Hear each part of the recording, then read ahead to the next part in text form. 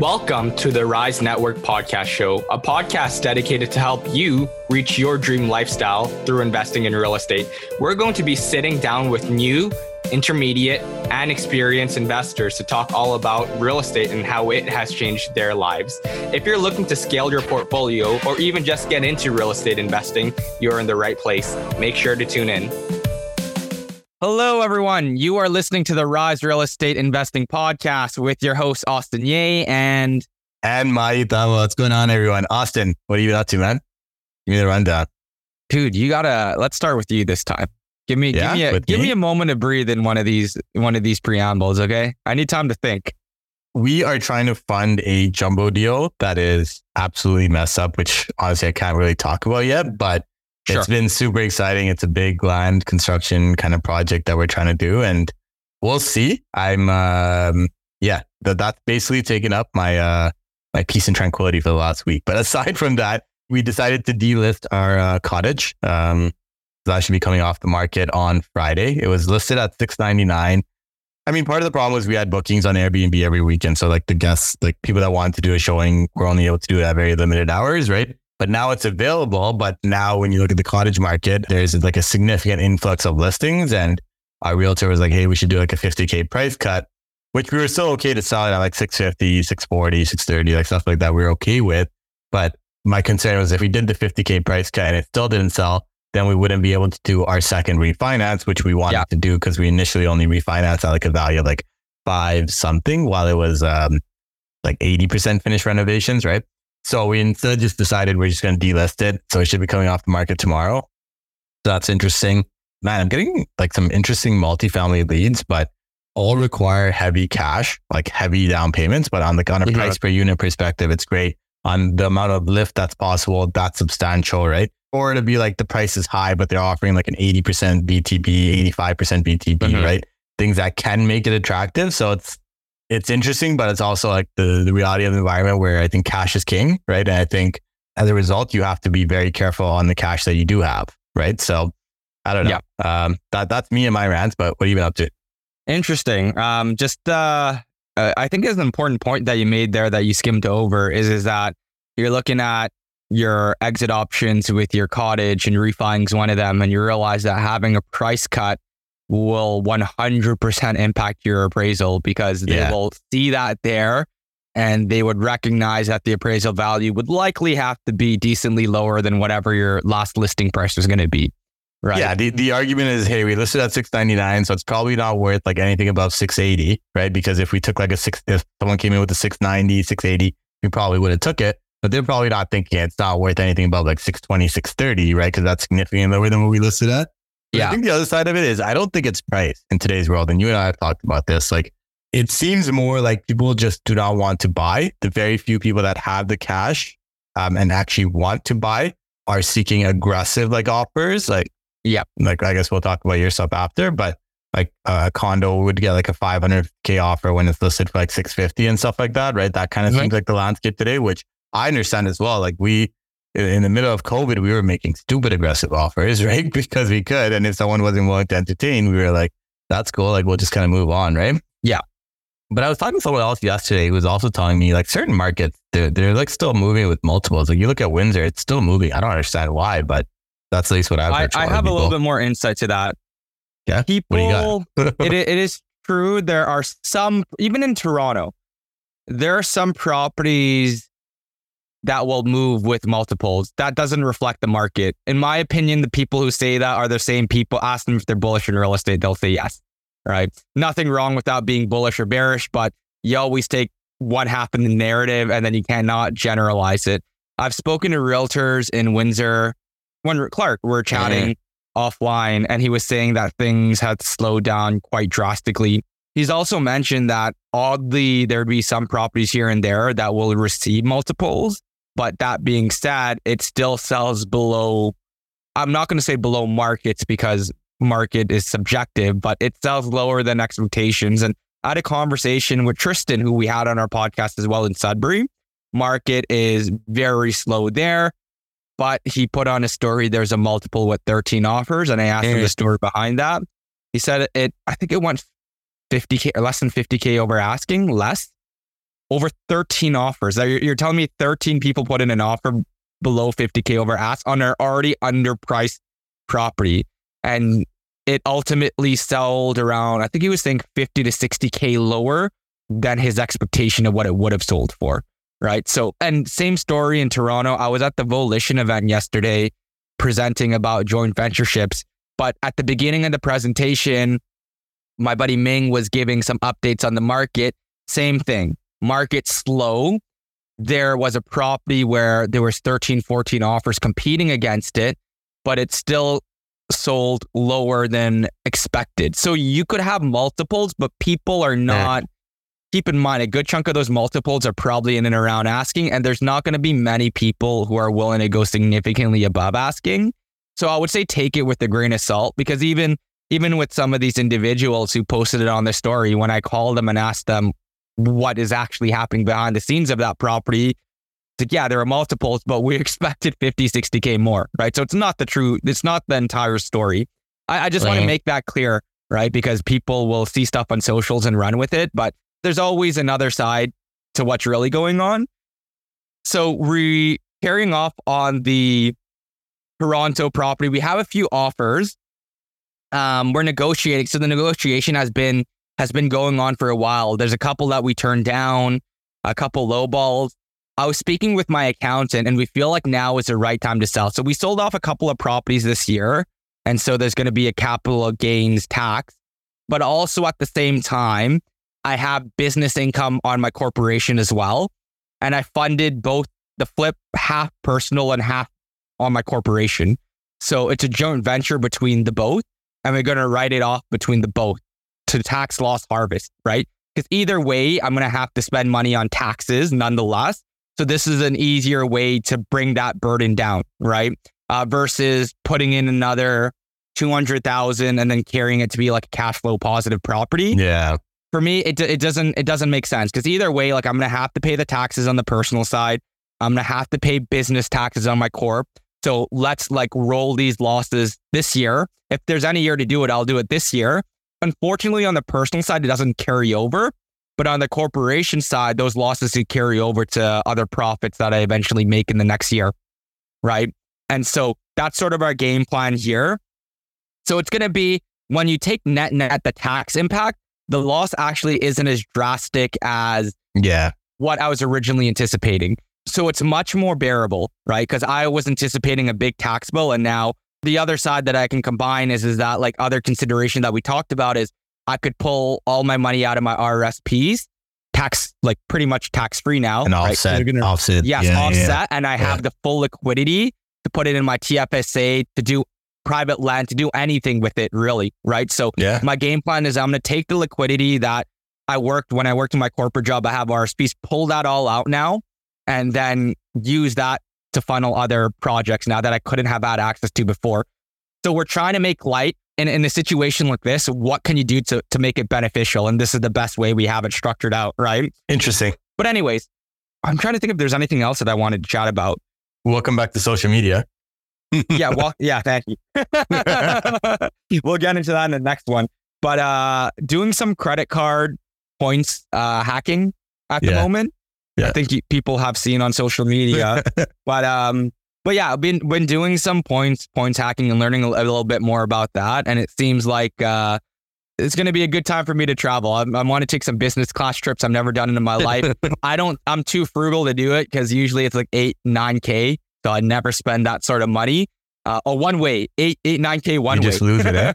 So I'm going to use my points and just sort of live life a little bit, right? And I worked hard for a reason. I want to live that lifestyle that I've dreamed about. And I guess I made a lot of my earlier content was around that. But anyways, enough rambling between us. We're going to jump into today's podcast episode. We have a very special guest. We have Darryl Frankfort. If you guys are on Twitter at all, or you listen to other podcasts such as the Canadian Real Estate Show, you might be familiar with the name Darryl. He's a super experienced real estate investor. Super interesting story. He got started investing, I think it was like in the early 2000s, 2006 or so, where he jumped straight into development, did well on his first project, then almost went bankrupt on his other two projects after that, but rebounded since and explored land assembly, and is now doing potential 7-story development in Forest Hill. There's so many golden nuggets in this episode. I don't know about you, Mai, but this has been one of my, I guess, favorite episodes that we recorded in a while. It's just things and strategies that we never thought of. Yeah, it's different. And Darryl's a pretty transparent guy. So we go into kind of some of the hardships he faced back in like 06, 07, 08, the mistakes he made there as well. And land assembly, like, we all know it, we all hear about it, but you never really kind of dig into the entire business model behind it and like, who do you flip it to and so on, right? So, and his project's pretty friggin' cool and pretty big scale, right? So yeah, I guess I'll wrap it up and I'll introduce Darryl at this time. Austin normally does it, but guys, make sure you guys check out the episode. If you guys enjoy it, share it with a friend, share it on social, drop a comment, whatever you can kind of do to show some support. Darryl's got a pretty cool project. If anyone's interested in investing in it, I would definitely reach out to him. I think in the episode, he kind of lets us know how to kind of get in touch. But yeah, if you guys are looking to be part of a development, pretty cool opportunity. But yeah, hope you guys enjoy the episode.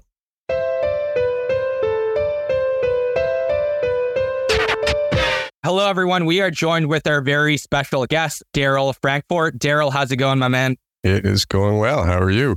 Not doing too bad. Been good too. Good. Yeah, for sure. So Darryl, for anyone that doesn't know you, we usually start off the podcast just asking you to kind of introduce yourself, give us your background, who you are, how you got into this space, and kind of, the entire rundown. Give us your life story.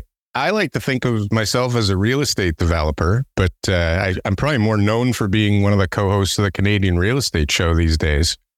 It tends to take up a lot of my time, actually, that show as well. But for the most part, I'm a real estate developer. I try and stay in a niche of putting assemblies together in Toronto or GTA.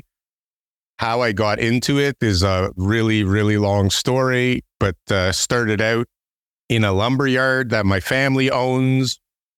Started seeing, all these other developers coming and going and thinking, well, if those guys can do it, I can do it. So started building houses. And then just, turned into a general contractor and slowly worked my way into developing bigger properties. And then, there's a few bumps and bruises along the way, but here we are now. And I consider myself a real estate developer, but I wear many hats. Yeah, I think your story is super interesting. I heard you, were you on Tom Story's podcast, I think? Yeah. You're on someone's podcast and I was listening through. So I don't want to skip over that part because I think sort of the beginning is what really dictated what you're doing now. So like just to put timelines on it, when you first considered going into investing, what year was that and what was your first sort of project? Can you walk us through it? Sure. So 2006, I decided that I wanted to be a custom home builder. I bought a property in a bidding war at Leslie and Lawrence area. I had absolutely no clue what I was doing.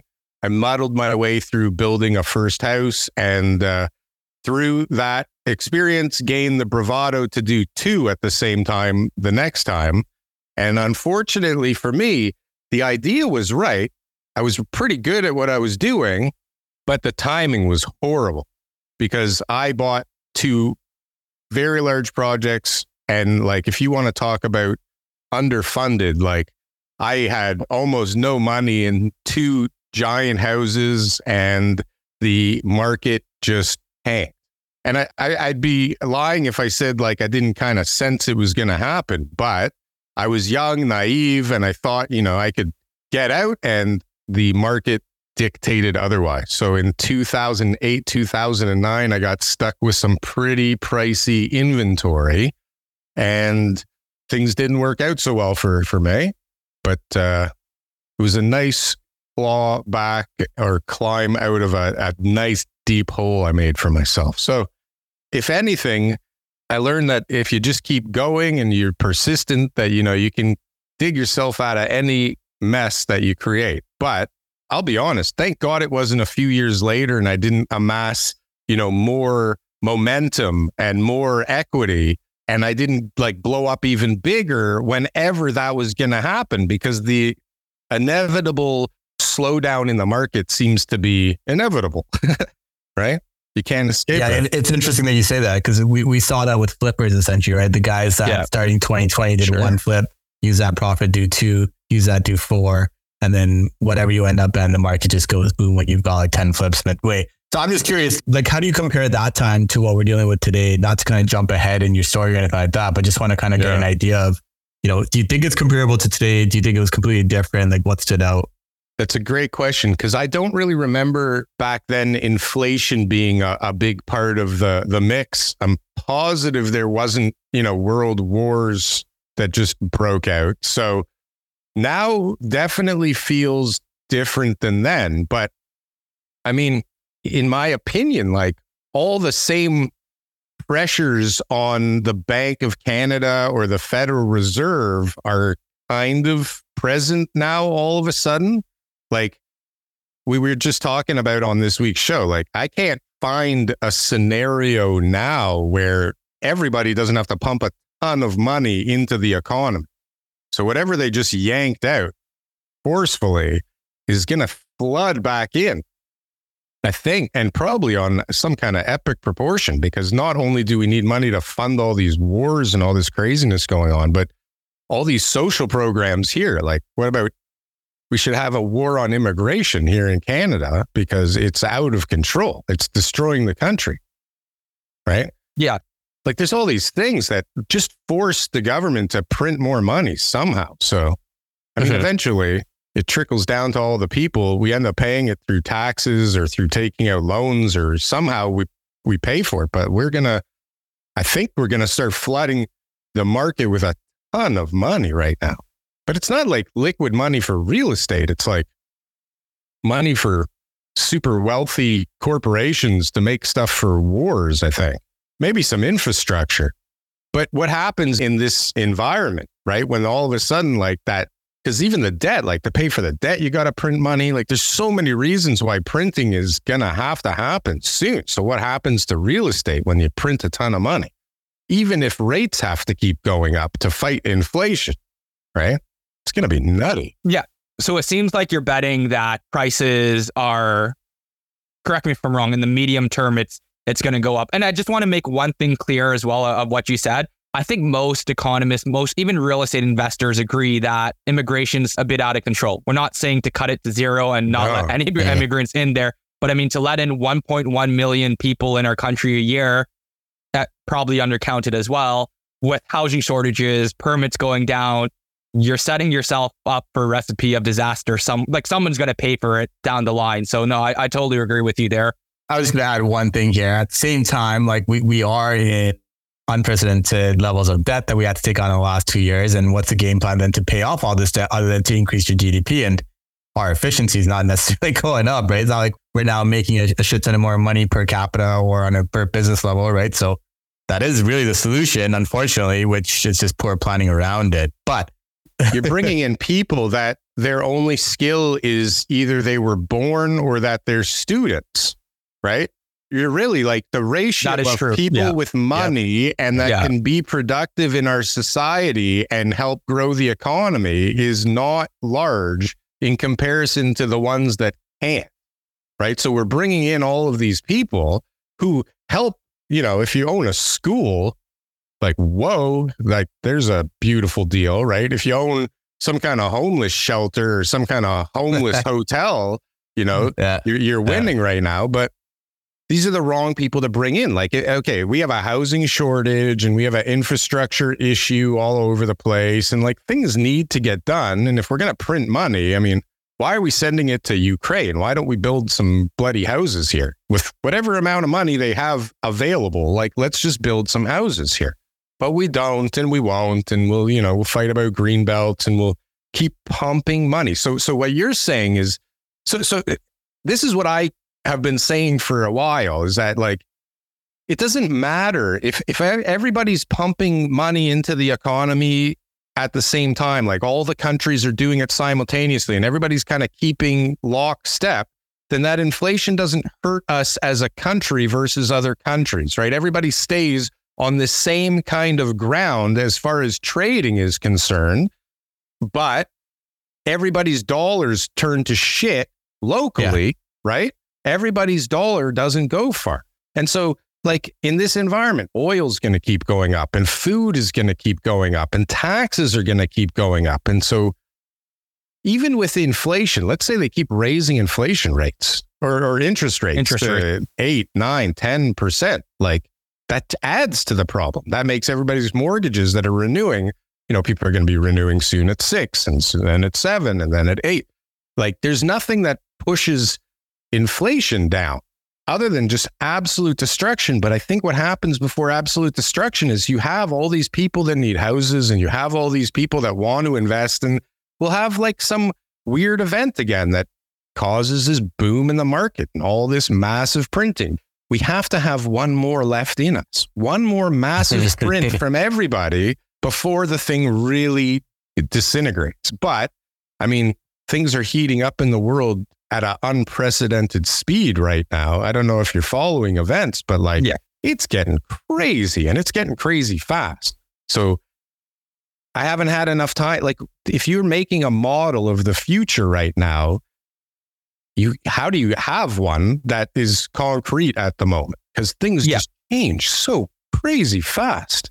No, I agree. There's a lot of variables out there right now, and things are constantly evolving and changing, right? And it just makes things like anything that happens on a global scale is eventually going to impact Canada one way or another. It depends on how drastic the impact is. It depends on what's happening.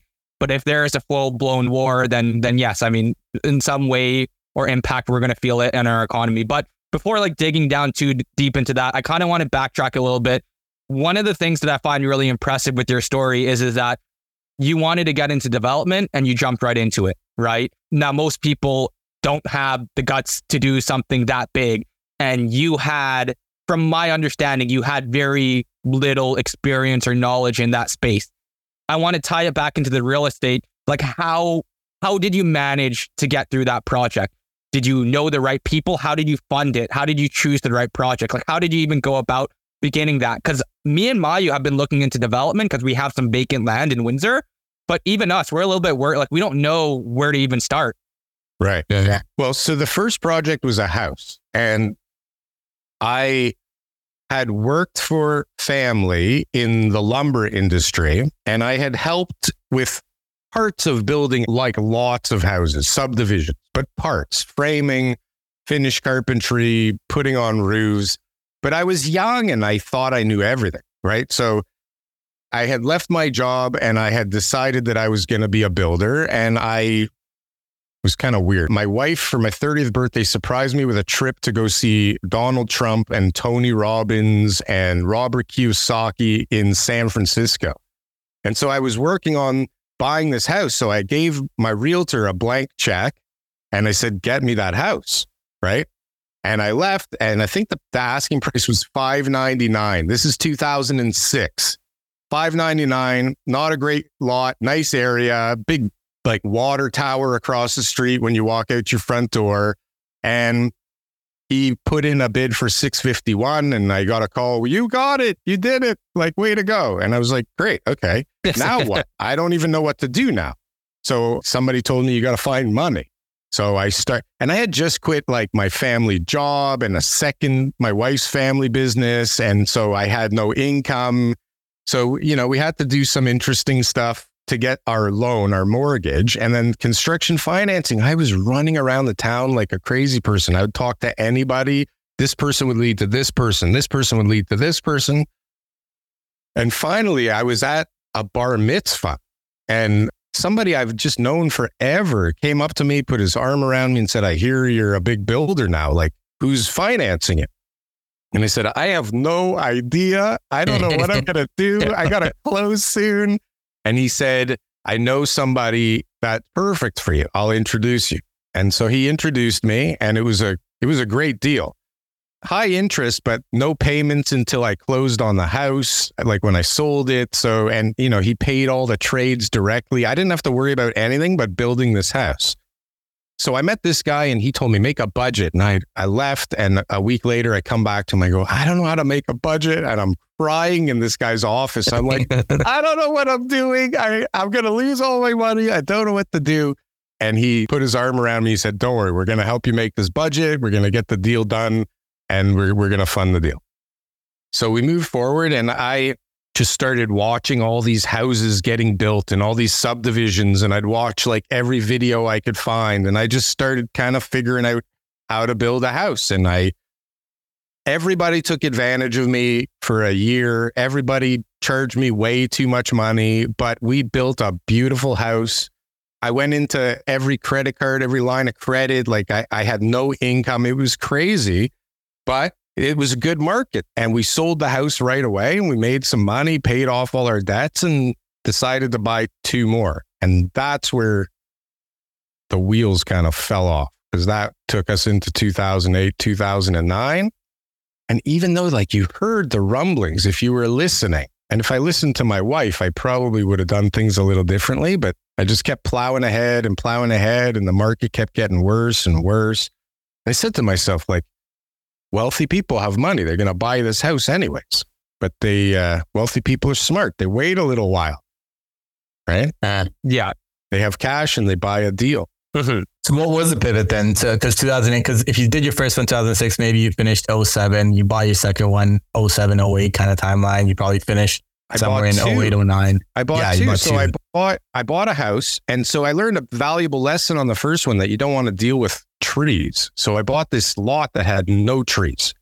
And I went away to the cottage for a week and I got a call from my realtor. He says, there's another house for sale on the same street you just bought that lot on. I think you should buy it. And I was like, okay, let's buy it. How are we going to buy it? We have no money left and we're in Mont Tremblant right now. So I called my dad. I said, I'm going to send somebody by your house. Lend me 50 grand. I'm putting a deposit on the house. And he did. And we put a deposit on the next house. I never saw it. I never went to it.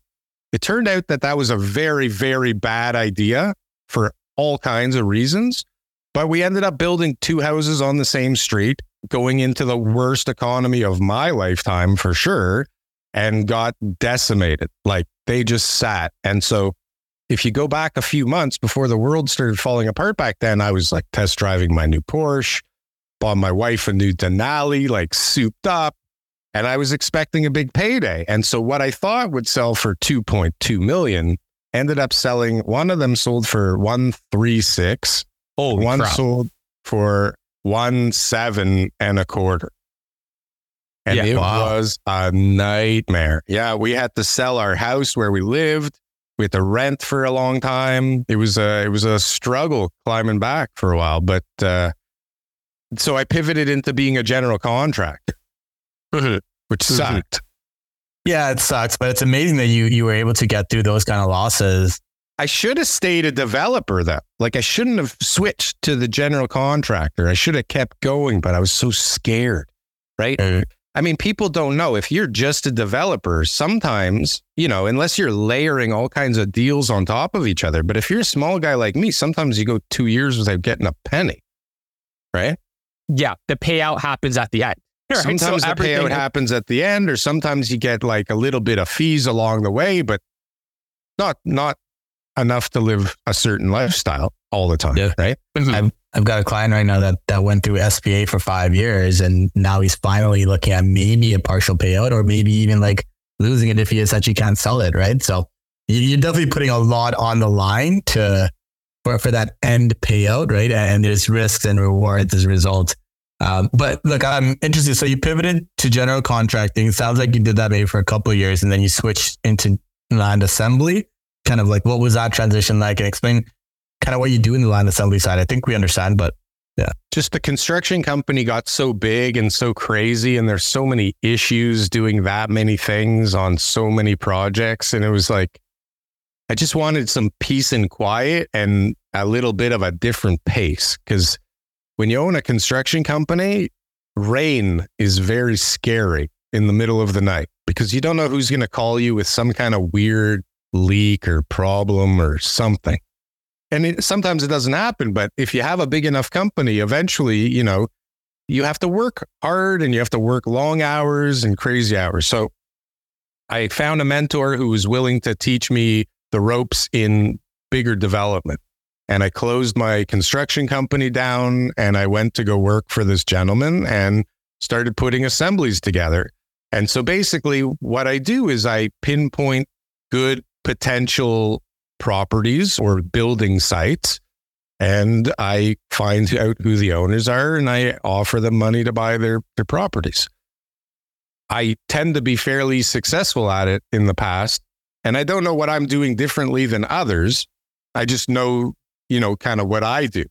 I don't know what other people do. Anytime I do a deal with somebody new, I learn like a whole new way of doing deals because, I do things my way, right? The way that I was taught or figured out, right? I get to do the same deal twice. Now, going into, I kind of want to go through your mental headspace because we know people, we're newer investors, Mayu and I. We've been in the game for about 5 years, Mayu maybe a little bit longer, but we know people who are in a similar situation. And when they've lost everything, they've pivoted completely outside of real estate. You were still involved with the GCing world, so you were still networking, you were still meeting other people. How did you even get the confidence to get back in the space? Because when you lose like something like your family house and you've made a lot of money on your first development and then you lost that all on the other two that you've done, it's tough to get back on your feet, right? It's a challenge. So can you walk me through how you were able to do that? Because I'm sure there's going to be a lot of people who are in similar situations or who know people who are in your situation. Yeah. My goal was always to be where I'm at now. So the general contracting part was like a means to an end to just kind of get back on my feet and have something that had a cash flow, because building one house at a time has very little cash flow for the builder, especially when you're new. Nobody wants to give you a salary. And especially if you're putting no equity into things or very little. So the general contracting was a scared reflex to get money coming in because people were offering me work and I was turning it down. And I said, you know what? Like, if I'm going to feed my family, I better start saying yes. And so like the goal was to get back to where I'm at now, right? Or where I thought I was, which was a property developer, right?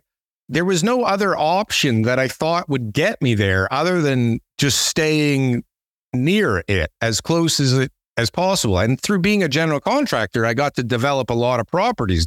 I didn't own them, right? I developed a lot of property for other people, whether it was commercial or residential. I got to do, it's the same thing. So what I do for a 50-story building, or what I do for a 12-story building, or what I do for a house, the process with the city is very similar, right? So it just was like, the other alternative was going to get a job.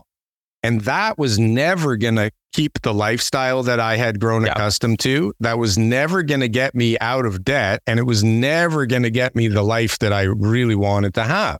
So it was like just knock this shit off the list today and then do it again tomorrow. And, pretend like you're not afraid all the time. Yeah. And that's it. It was just like this stupid persistence and stubbornness, right? Because my wife was like, can you honestly, like, you're good at what you do. Somebody will pay you a lot of money. Like, just go get a job. And I know how I am. I had lots of jobs. Like, somehow every boss of mine was a total idiot, right? It also seems like, Darryl, you weren't like maybe I'm wrong here, but you weren't doing like residential renovations. You were, sounds like, doing like a bigger scale, like a more profitable form of GCing, or? I was doing everything. So I was doing commercial projects. I was doing big custom houses, and I was doing crazy big, amazing renovations for people. And then it turned into all kinds of stuff because, you see, my goal was to get back into development, dig myself out of a hole. And I was young and I wanted to do it fast and I couldn't wait. So I opened up a drywall business as part of it because I figured I'm doing all these projects. I can siphon some money instead of paying another guy. I can make some money in drywall. Disaster. That turned into a framing company. That was pretty cool for a while. Ultimately, disaster. Cabinetry company, same thing. Like, I just tried all these spin-offs because I had a good brand. I was doing a lot of marketing, a lot of advertising, and we had a big company. And I figured I got all this space in the office. I had a showroom, and my heart fell out of it because it wasn't what I wanted to do, right? I was like this slave to all these people, and I had $80,000 payroll every 2 weeks. And it was like, what am I doing? I had all these people calling me like, you should be on a show. And I was like, I was doing sizzle reels for networks over and over. And I kept sabotaging it because I couldn't imagine getting deeper into this, making it bigger and putting on a face in front of the camera like I was enjoying myself. It was making me nuts. And so just literally out of desperation, I found somebody that was willing to pay me enough money to cover my bills every month and teach me development. And so I jumped. I wound down that business. I didn't even try and sell it. I wanted nothing to do with it. It was probably at its most profitable of all time too when I did that, which was crazy. But it was never about the money. It was just about maintaining until I got to the next level, right? And so where most people I don't think are able to sustain that kind of pressure and pain to get to the next level, this is my superpower. I'm so dumb that I just keep going, right? I just keep going no matter what's going on. And it's so far, it hurt me at the beginning. And so what was great about getting killed is now in this kind of an environment or any environment, I figured out a way to set things up that I have less risk than before. I still have risk, right? But I've figured out a way to set it up where I've mitigated my risk in a comfortable way. And I've also learned not to just, buy something that the guy has a blank check on, right? But now, years later, that was the best thing that ever could have happened to me because it forced me into this nightmare of learning construction to a degree. Like when you do renovations, you have to understand engineering to do it properly, to figure out different things for different people in different situations, right? Because an engineer or anybody will come and tell you how to do things. You got to know how to do things to be successful, right? So that first one, like I was following everybody around like a lost puppy. What do I do? What do I do? Who do I call? What? So, I mean, that's not a good way of doing things, right? Yeah. And there's almost no time to learn when you're in the midst of a project, right? You just have to make a decision almost immediately. Otherwise, you're just sinking in money. But now, like, again, like you're taking a step back and now you're evolving and you're learning so you can take on your next project there. I know, Maya, you wanted to interject with something, right? No, I was just going to say, let's talk about kind of how you transition to the land assembly model. Because like you said, it's kind of call it a risk controlled method, or maybe your downside is limited, but also your upside is a little bit more limited as well, right? But you went to work for someone else. You kind of learned probably how to put together deals, the process and so on, right? But at some point, how not to is what I learned there actually. But yeah. At some point you transition to, I found my own deal. I'm going to do this on my own, and just walk us through what that process is like. Before you get into that, for the viewers who don't know, explain what land assembly is for people who don't know. Sure. Yeah. So land assembly is basically taking multiple properties that are adjacent to each other and turning them into a larger, better for development parcel. I mean, really the only reason to do it is because it makes a better development site. 20-foot lot on its own can only do X, but if you have 5 of them, 100-foot lot can do Y. And generally, we want to do Y more than we want to do X. So it's just getting multiple people on board with the same plan at the same time, really. So your exits are always going to be to developers, right? I'm assuming, right? But you found your first deal, you put together the deal. Obviously, you would have had to negotiate with multiple people. Are you closing, or are you just putting together the paper and flipping the paper? Okay, so at the beginning, it was just flipping paper, right? Yeah. Getting the deal tied up, flipping paper. I need a fee. I need money. Let's go, right? Yeah. Over time, I learned that that's a really great way to not get a fee because you really don't have much control over the process and you're dealing with people that really understand how this game works. And so when you're assigning something at the last minute, people find reasons why your fee, which you need desperately, has to go down or disappear altogether. Trust me. So I just learned that I needed to get more control of the deal. So now it turned into, instead of assigning, it would be, we're going to go firm and then we're going to sell the deal because now we've got a little more control. Also, good way for the lift to disintegrate at the last second. So just over time, I started to learn that closing on the properties is the best way to do it. But it took years of, losing, when you think you're making this much money in 3 weeks and it gets cut in half or a quarter or whatever, you learn to find ways to not let that happen if possible. And really the best way is to close on the deal. And then, in my opinion, the beautiful thing about assemblies is that generally you buy one big property and you put in an application for zoning and you push the value by doing that application. So there's one upward force on price. If you do an assembly, you get that additional layer of lift in price. You should, if you're doing it properly, so that in environments like today, where you have lots of things that are trying to push price down, you have some room because you've got those two things you're planning to do that are going to increase the value, right? So what used to be just brazen bravado and let's get a deal has now turned into like a lot of risk analysis and a lot of downside analysis. Because those first deals, if you saw my spreadsheets, there was no risk at all. Those things were making money in every single scenario under the sun. So now on these deals, I mean, they're bigger deals. There's more room for people to make fees so you can get paid at increments along the way. But there's more value in putting an assembly together and then adding more value by pushing the value with some kind of zoning, right? And a better use for the property. And then if you have the courage and the funding, you would take it through to construction and really make a lot of money. And so up until recently, so I did all the construction back in the day and I really decided I don't really want to do construction ever again. And so up until now, very recently, it's just been get it zoned, sell it to the next guy, or put in an application and sell it to the next guy, or assemble it and put it to the next guy. But closing has been a part of the recipe that I think allows me to actually make the value that I put in, because that guy that does that work, I don't think people understand. Like if you want to learn about real estate quickly, go put an assembly together. Go learn, because you'll have two of the exact same thing right beside each other that do exactly the same thing. They generate the same revenue. They do everything the same. They're the same size, everything. But those contracts will not look anything alike. And those negotiations will not look anything alike. And the lawyers won't do, like, do you understand? Like nothing will be like it. So if you do 6 of them side by side by side by side, what a learning experience in how real estate really works. And so if you do one of them, you gain a great experience of how real estate can work on such a crazy level.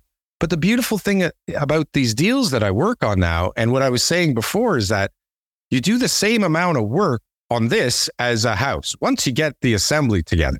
But the development work is still, you're putting in an application, you're putting a plan in, you're doing all the consulting work that they need you to do. It's all very similar. And then you put it in, they tell you can't do that. And then you revise it and they maybe tell you can do that. But there's bigger numbers. You're taking on a lot of risk by actually closing these assembly deals, though, right? Because you've got your financing costs, you've got your double land transfers in Toronto, right? Which are all chipping away at the margin that maybe you could have charged as a fee, but I understand the fee side as well. Because but you would think that these guys, they want your next deal as well, right? If you're not a one and done kind of guy and they want to value the relationship, they're going to make sure you get paid, no? Well, there's a lot of guys that are bringing them deals, right? And most of them are garbage. Yeah. But yeah, I mean, you would think that. But, sure. I mean, how many other things are there on this planet that you would think work this way and work the exact opposite? This is one of them. Yeah, I can relate to it. As someone who wholesales real estate, like basically we get distressed properties and assign it.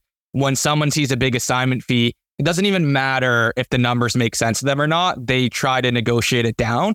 And if they think that I have no capacity to close on the property myself, they imagine that they have all the leverage and can bully me around on pricing, right? So when you close on it, I guess, yes, like you have debt that you have to worry about, but you have, as you mentioned, you have more control of it and you can take advantage of the synergies of the property before you sell. Now, let me ask you this. We're going to jump into your latest development project shortly, but I just want to ask a couple of quick questions about the land assembly side. How do you even identify a good neighborhood site area to begin the land assembly? Like, how do you even, like, do you narrow it down based on a certain criteria? And then, like, what are the next steps after that on a high level? Could you walk us through the steps? So first and foremost, you have to understand the planning of the area.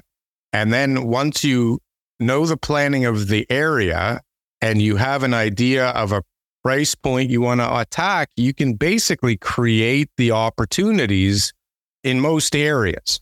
So you'd have to know what other people are doing as far as development applications in the area to get an idea. You'd have to understand the planning rationale in the area by the city and what they're looking for people to do. And once you've kind of pinpointed your area, now you take a map and you decipher the difference between what is already developed, what is under development, and what could be developed. My kids think that their dad colors for a living because I'm sitting on the floor with these giant maps all the time coloring. You start to see properties jump out at you that would be good for different size developments. So if you're looking for a high-rise development, you'll need a certain size. And if you know planning, you'll know what size of land you're looking for. And as you're looking at the map, you'll see, I can accomplish this here. And I can accomplish this here. I can accomplish this here. I can accomplish this here. And then once you've decided where you can accomplish this, you have to figure out who owns them. You have to figure out, I think you have to figure out what you want to pay for it before you call the people. A lot of people get into a conversation with an owner and say, I want to buy your property. And the homeowner goes, or the property owner goes, how much do you want to pay me? And they go, well, how much do you want? And they go, well, how much do you want to pay me? Click. Or, people have weird strategies. But for me, I've figured out exactly what I'm building on that property, what I think it's worth. I'm not obviously offering top dollar for it instantly, but I'll throw out a feeler that I think is enticing and reasonable and should get the deal done, or at least get the conversation to continue. Because the worst thing, in my opinion, you can do is say, well, what do you want for it? Right. And, and also, I think it's an advantage to not be a real estate agent when you're doing this. I think people are much more willing to talk to somebody who's not a realtor. Yeah. People, I think, they have a different discussion with a realtor because they really think the realtor wants a listing. And I'm calling and I'm saying, hey, I'm the buyer. I want to buy it. And then when they say, how much do you want to buy it for? I say 2.4 million, right? No bullshit. So like, I'm trying to understand this. When you're doing a land assembly, you're reaching out to the seller directly. Like if we use Austin's business as an example, the entire business is built on buy it under market value, be able to charge a spread, and resell it to another investor that's probably going to then flip it, right? But when you're doing land assembly, you are identifying parcels of land that the average individual does not see the highest and best use of that parcel. Like the value is in the parcel, right? So are you able to then pay more than, like if I was to put a random bungalow in Scarborough on the market and it sells for $1 million, right? Hold on. The value's not in the parcel. The value is in the planning on the parcel that the developer can convince everyone around them is the right thing to do. Because, when we get into my deal, I'll explain that further. Maybe that's a good segue into the deal. Let's do that. Let's do that. I bought this deal from another developer. He couldn't figure out what the hell to do with this deal. I took my experience from other deals and real experience, not like I know anything special, from my years doing this, came in and said, holy cow, these guys are like missing something big here. I think this, right? And it turns out I was wrong. It's even better than I thought, right? The city on this one came back with the craziest feedback I have ever heard in my life.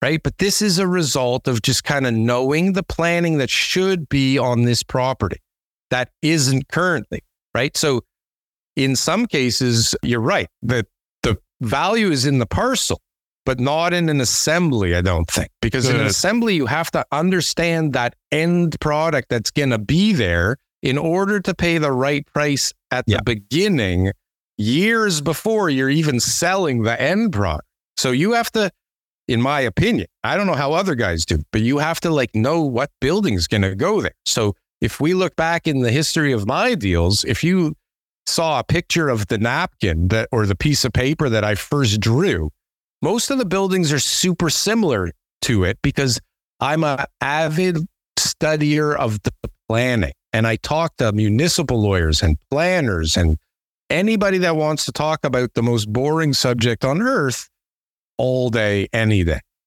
right? Because if you know, for example, on this property that I bought, everybody before me looked at it as a townhouse development site, and it will never work ever as a townhouse development site because of policies imposed by the city, rental replacement policy, which if you want, we can get into.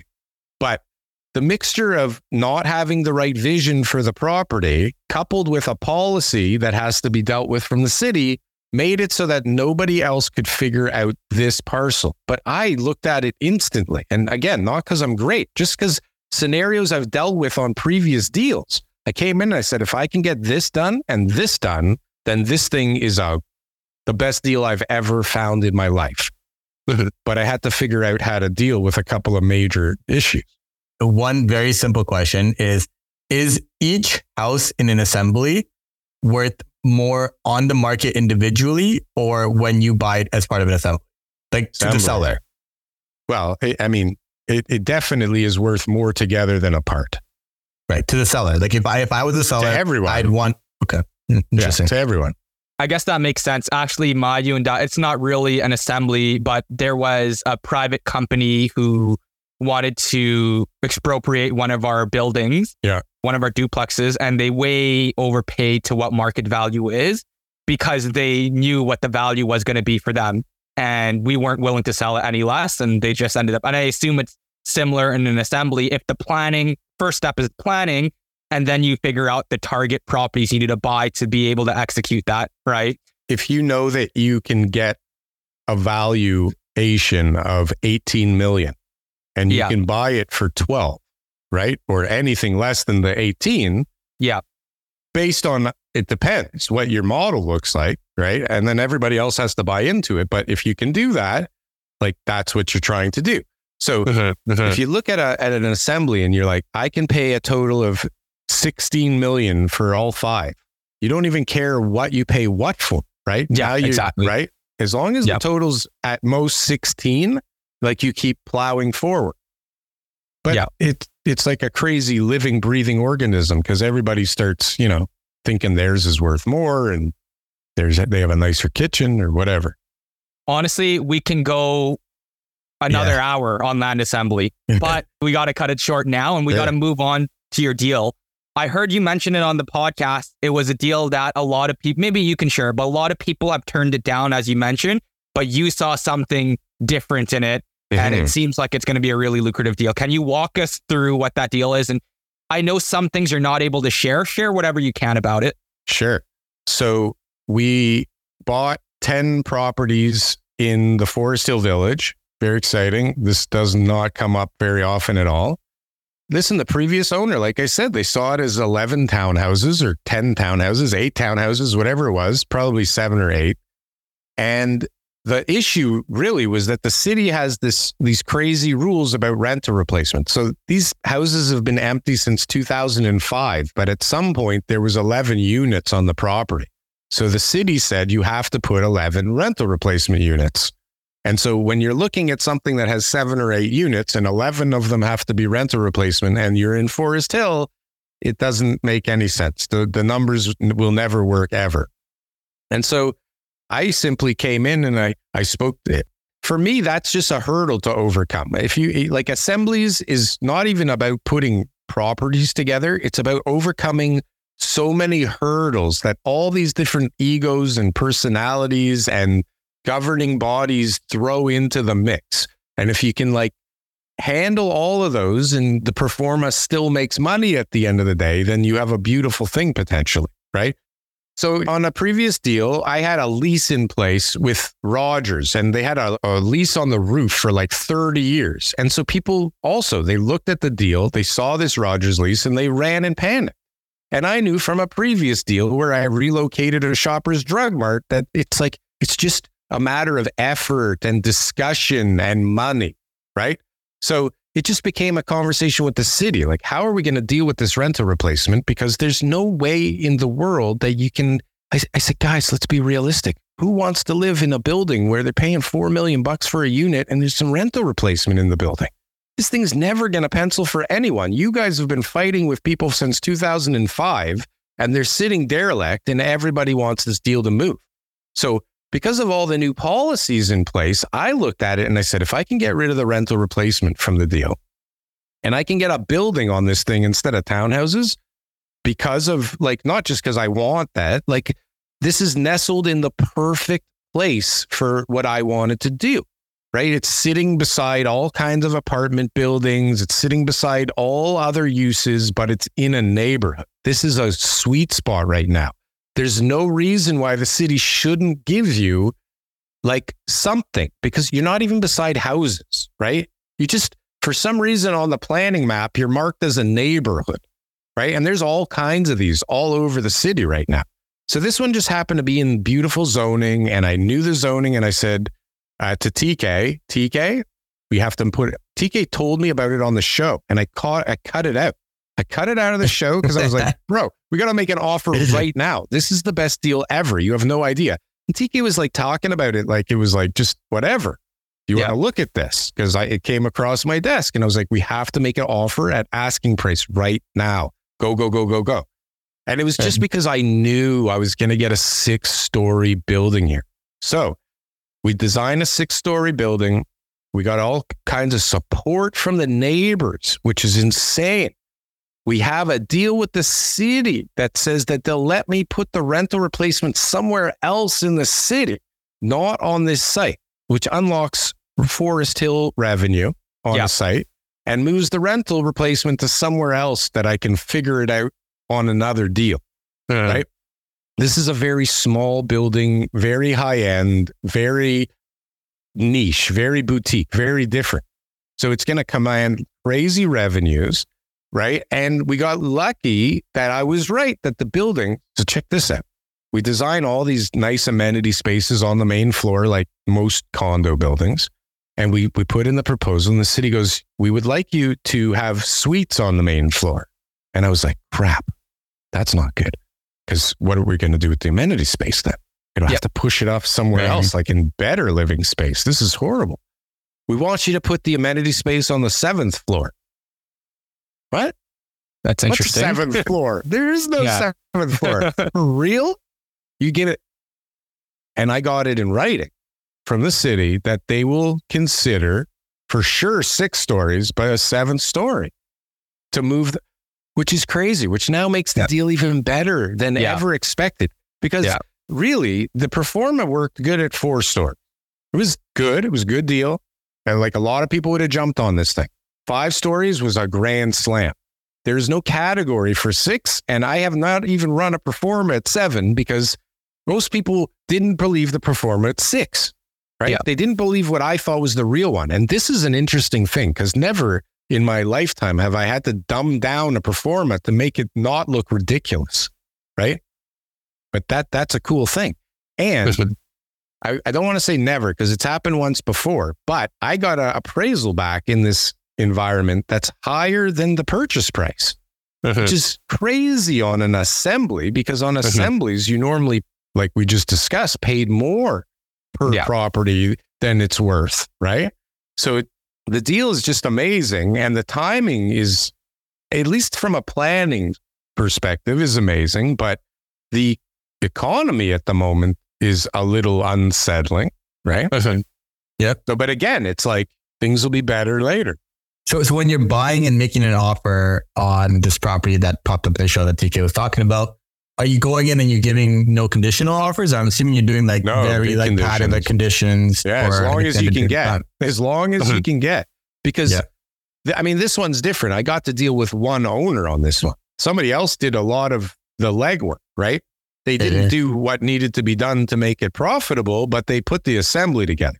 So this one actually wasn't really technically an assembly for me. So then like, where do you go from there, right? So you've got this long conditional period, or did you raise capital to close it? Yeah, you got to start raising the debt. You have to raise the equity. And right now we're raising some equity. I don't know if when this airs will be sold out or if it'll be closed or what the story will be.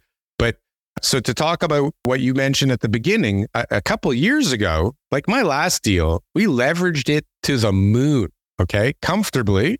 but we leveraged it to the moon because financing was very different. 3 years ago, even 2 years ago, no, maybe not 2 years ago, 3 years ago for sure, you could borrow on a LTV that like, I don't know where they came from, but people would lend against them, right? The value was a fictitious thing, right? And then what happened is everybody tightened up and now they're still maybe doing a 65, 75% LTV, but the V is defined very differently now, right? Yeah. Right. And so what happens generally when you're doing an assembly, you don't only need money to buy the land because you're going to put an application in. So you need money to carry the properties. You need money to do the development work, to pay all the consultants, to pay all the fees to the city. And so, you know, you're buying something for X. Now you need way more than that, right? So now you have to either bring in some equity or over leverage the property, or somehow you're going to have to find the difference. And so now you have a lot of people that call themselves family offices that are kind of bridging this gap between debt and equity. And they're doing like, what are they calling it? Dequity? Because it feels like you're borrowing the money, but it's really equity. Convertible debt, I think is what they call it. Yeah. I don't know if it's convertible into anything because they're along for the ride and they're a partner in the deal. It's a different way of doing things. And it's just a different entity that you're dealing with. It's not like a B lender now. It's like there's all these family offices that are quasi development firms almost now. It's interesting. There's like this new capital advisory firms. those are popping up like crazy, and just a bunch of they have a ton of money, and everybody really wants to be a developer at the end of the day. And I mean, there's a reason for that because if you do hit a home run, they're very lucrative, right? Yeah. And so, you know, they want, instead of to just invest quiet capital at a nice return now, they've seen that there's a way to get a better return on their money if they can get to be part of the higher tier in the investment, right? Couple of quick things that I want to note that you mentioned, but I want to see how important it was to the success of this project that you're taking on. You said that the neighbors are mostly apartment buildings. It's not on the residential side. That is probably a big part of it, of why you can build an apartment. Because if it's on the residential, I imagine a lot of the neighbors would take issue to it. Is that a wrong assumption, or is that right? There's new planning now that's going to allow inside the neighborhoods there to be more height, but this is a lot more height, and it's definitely because it's nestled between a commercial building, a condo, and a bunch of apartment buildings. There's no house other than the other side of the street. There's no house touching it. Had the neighbors had an issue with that, would have impacted your ability on what you could have done with the property? Just out of curiosity. Well, we still haven't gone through the process. So the neighbors could technically still decide that they're not in favor of things. Okay. But these are neighbors that have been living with derelict, falling apart houses that are vacant or with some pretty sketchy tenants since 2005. So they really want this to be basically anything but what it is right now. But that's the honest to God truth. So I just came in at the right lucky time. And at the moment, the neighbors seem to be on board with the deal. And who knows what's going to happen when it gets to be more real for them. But I think in this case, we're not going for 30 stories. We're going for 6. And they're telling us go a little higher. So I don't know how much of a voice the neighbors are going to have in this case. Because we land in like one of these zones that are calling for higher densification. It's close to subway. It's close to streetcar. It's near Eglinton and Bathurst, around that node. It's in the Forest Hill Village. It's near St. Clair and Spadina. Oh, okay, gotcha. Just off of Spadina. I think there's a new condo coming up there as well, actually, that they're advertising. Yeah, like 1,600 square feet, something crazy.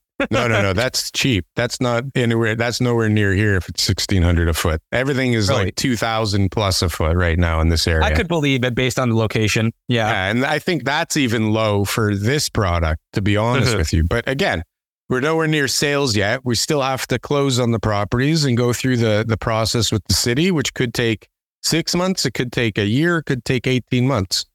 And I'll let Maya jump in with this question, but one more thing. So you mentioned that the person that assembled the land together was thinking about townhouses. it seems like the big differentiator between sort of how you were able to unveil the full true potential is by having conversations with the city and bringing up all of these like points where, oh, like no one's going to build if there's rental replacement there. Like, are you saying that the other person may have not really dug down into all aspects before selling it off? Or I just think I know planning and current planning more than them. okay. And it seems like they're townhouse developers. So I just think that they have a narrow focus. And I just think that they're not as in tune, to be honest with you, because they were sitting on a gold mine and they gave it up. I guess they must have needed liquidity. And there was probably something else behind it, because they definitely didn't make any money by holding these properties and putting this assembly together at all. Like, it doesn't make any sense other than they just needed to get out. It was enough and they couldn't figure out how to make any money on it. And they were just cutting their losses. But it was just somebody else. I mean, a lot of other people had the opportunity. Everybody that is currently investing in it has looked at it before and looked at it as a townhouse site. All their lawyers said it was a townhouse site. The vendor and their lender sat me down. And I asked them specifically, what do you guys think this thing is? And they were serious. They thought it was a townhouse site. So, but I knew going in it wasn't, right? So, but if I didn't have that resolve, maybe I wouldn't have been able to convince everyone that this is what it should be, because I saw it. The minute I saw the shape of the property, I knew the building that was going to be on this thing. I knew it was going to be 6 stories, and I knew how I was going to explain why it should be 6 stories. And I knew that I wasn't going to be a pig and go for 8 or 10. Like, I just wanted to be fair, reasonable, and get this thing back out on the market. I think when you do that, like even my last deal, I went for 14 stories when everybody thought even 12 was crazy. And I sold it to somebody who is now going for 20 stories. Like, the city just changed, right? And I just know about it, and they did it. That's like every deal that I've been, like I said, I either try and flip it or I have to bring in partners. So a lot of people say no, right? And then eventually somebody buys into the idea, and then everybody sees it after that. Then everybody's like, oh, I wish I bought that one from you, or, oh, that's such a great deal. But like you said, like most people aren't looking at it through this lens. So people want to be a developer, and they think that I drive around the city with people that go, oh, if you just bought those 3, that would be a great assembly. Like, how much are you paying? What are you putting on it? Like, how do you say that?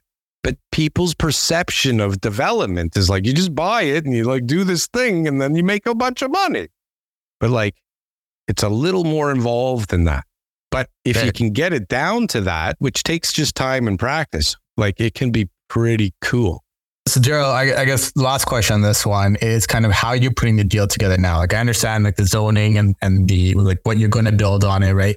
And that's all great, but obviously a major hurdle is like, so let's close this and then let's go through the entire like development process, right? Which A, will require a significant amount of capital today, B, will require more capital for SPA, and then C, if you guys decide to actually develop it and construct it, that'll be even more capital. I'm curious, what are the type of individuals that are partnering up with you? So family office is one side, but for pure equity, are you guys raising capital? Are you not? Do you do the GPLP model? Like, what's kind of the structure that you guys take this stuff down with? So this one here's like a GPLP format. We're working with our partners, Cranston Capital, who are doing the equity raise on our behalf. And then on my side of things, I have a partnership and we put in our own equity as well, a significant amount of equity. And then we're partners with an LP through Cranston Capital. And if you know Cranston Capital or you've heard, I mean, they're huge in the industry, extraordinary, reputable. They're backed by, I mean, their board of directors is insane. You should check them out. But just on top of the ability to raise the equity we need to do the deal, they bring all that experience and all of that knowledge into what, to be honest with you, I believe is the best deal out there in the city. And I'm not being a showman. I got lucky. I got lucky to find this deal and to be able to put it together. So the team, because this guy is the lucky guy, I feel I need like a really super strong team behind me because the deal is so incredible. it should be with like, people would think like a really big developer, right? Like a really big developer. And so Cranston is like having a giant in our corner, right? Plaza Corp. I don't know if you ever heard of Plaza Corp, but Plaza Corp is the main board member of Cranston. So, and then TMG Builders. I don't know if you ever heard of those guys, but they're a huge general contractor, builds a ton of the buildings for most developers. So those are just two of the board members. So we get to get all of that on the team and a bunch of money. I mean, how much better could it be? And we still get to be the developer, and we still get to build this one out. This one is one that like I want to put my name on forever. I swore I would never build again, but this one, it's just so small and it's so easy that like I'm definitely going to put this one together, and it's going to be a masterpiece. That's awesome. So I'm just curious for anyone that's listening to here, if they're interested, is there even room for like regular, call it individuals, to be involved in projects like this? Or is this more so you guys are like $1 million minimum raises? You have to be like accredited. You have to be an accredited investor, but the minimum is 100,000. But Cranston also has their own fund that will be investing in the deal. So for people that have less than 100,000, they can put in lower amounts through that fund and still get a portion of this deal as well. But yeah, I believe it's $100,000 minimum. I mean, I'm hoping at the point of time that this thing airs, that thing is closed and settled, but you never know. Who knows? There's wars breaking out all over the place. Yeah, we're going to release this episode Friday just because it's very timely. So awesome, Darryl. So I think that was a great episode. We went way longer than normal, but hopefully our audience. No, I think it was really good value. So hopefully our audience enjoys it, right? But cool.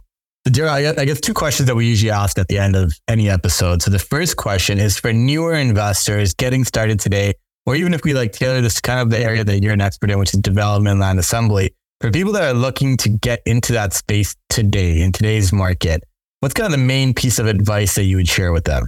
Like just learn planning. That's the most important thing. Learn planning, and then the rest of it will fall into line. You know, some people think do you need the money first? Do you need the property first?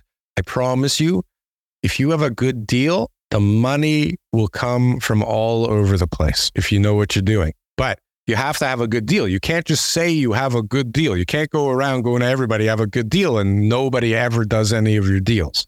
You really have to kind of understand. And that the key is to know what you can do on the property before you even start working on the thing. It's the wrong time to know what you can do on a property halfway through when you've spent 30 grand on consulting fees. You really are, hopefully, you know what you can get there. Now your job is to prove it to everybody else and convince them, not like figure out what you have when you've got it tied up because somebody was willing to sell you some stupid or overpriced land or something you didn't even know what you could do with. You know, like that's why you see a lot of assemblies by realtors on main streets like Finch and Steeles and Shepherd, like house after house after house for sale. Most of those don't sell because they're so overpriced. Somebody went to them and said, hey, if I can get you $3 million each, would you give me the listing? Like, of course I will. If you can get me $3 million for this piece of shit, right? I'll take it any day of the week. Go for it. Take 60 days and let's see what you come back with. But this is dangerous. It's not a no-sum game. Those people think their property's worth $3 million now. So next time when you come to them and you say like, I hate to break it to you, but that thing's worth 1, 2 every day of the week. That deal's never getting done for a long time because you see how stubborn prices are and how sticky prices can be, right? It's the same. And then these are people that weren't thinking about selling for the most part. Somebody just approaches them, right? So like, how do you get somebody to sell something that they weren't thinking about selling? They have to be pretty bloody enticing. And so how can you be enticing? You have to know that you can pay them more. You can't just think it. You have to know, I'm getting 80 stories on this bad boy, right? Or 6 or whatever. And you just act accordingly. So that's rule number 1. I'm teaching my son right now. And it's like hell on earth reading the official plan.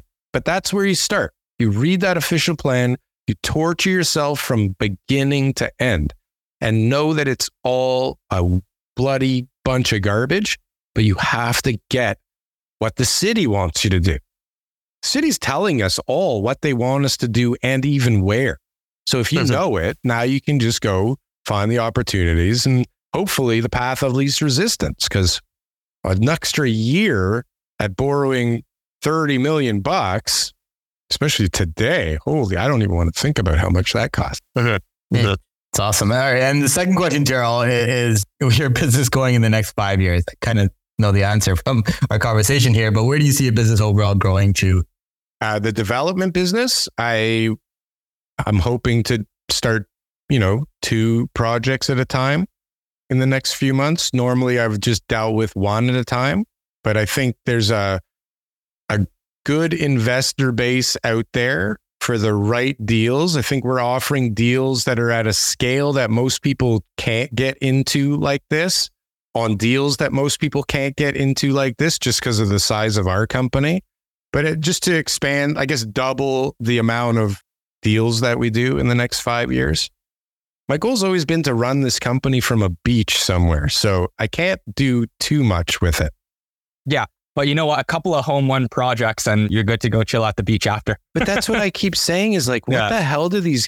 See, I'm a one-man show. So I can do one deal and live a wonderful life, right? If I do the right deal, one at a time is a wonderful life. 2 at a time is unbelievable. But I don't see a reason to do more unless you have a floor of office space and people everywhere. Like, there's ways to do this in a very, very lucrative and calm environment. Appreciate you jumping on the podcast, Darryl. Honestly, it was a super interesting episode. We definitely learned a ton. I still have tons of questions, so we'll get to that another time. Sure. I wish people said that at the end of our podcast, that they learned something. That'd be nice. One day, maybe. If people want to connect with you, follow your journey, learn more about the investment, how could they best do so? Dealcoreproperties.com. DEALCORE properties.com. There's information. You can sign up on the website. You can see everything about me. It'll link you to the Canadian Real Estate Show. Very easy to find me. Yeah, and on Twitter, I think you're pretty active on there too, right? The Assembly King? The Assembly King on Twitter. Yes, I forgot about that. Thank you. Yeah, that's a badass handle there. Make sure to check out Darryl and TK's podcast too. I think you guys, speaking with TK, he was saying you guys are getting like 100,000 impressions a month now, which is insane. You guys figured something out in that podcast space. I think it's with all your shorts and YouTube. Yeah, between the shorts and the clips channel, we get now 150,000 views per month or per 28-day cycle. And that's not including Twitter and Instagram and TikTok, which sometimes those get some views too. Yeah. And it just goes to show, right? Like, and Spotify is pretty crazy too. Oh, is it? Yeah, Spotify's got, I don't even know, 30,000 a month now. It just goes to show, like me and Maya always thought about throwing our shorts and stuff on YouTube, and a lot of podcasters don't do it, right? And it goes to show, like, what you do in real estate, you're also doing in social media.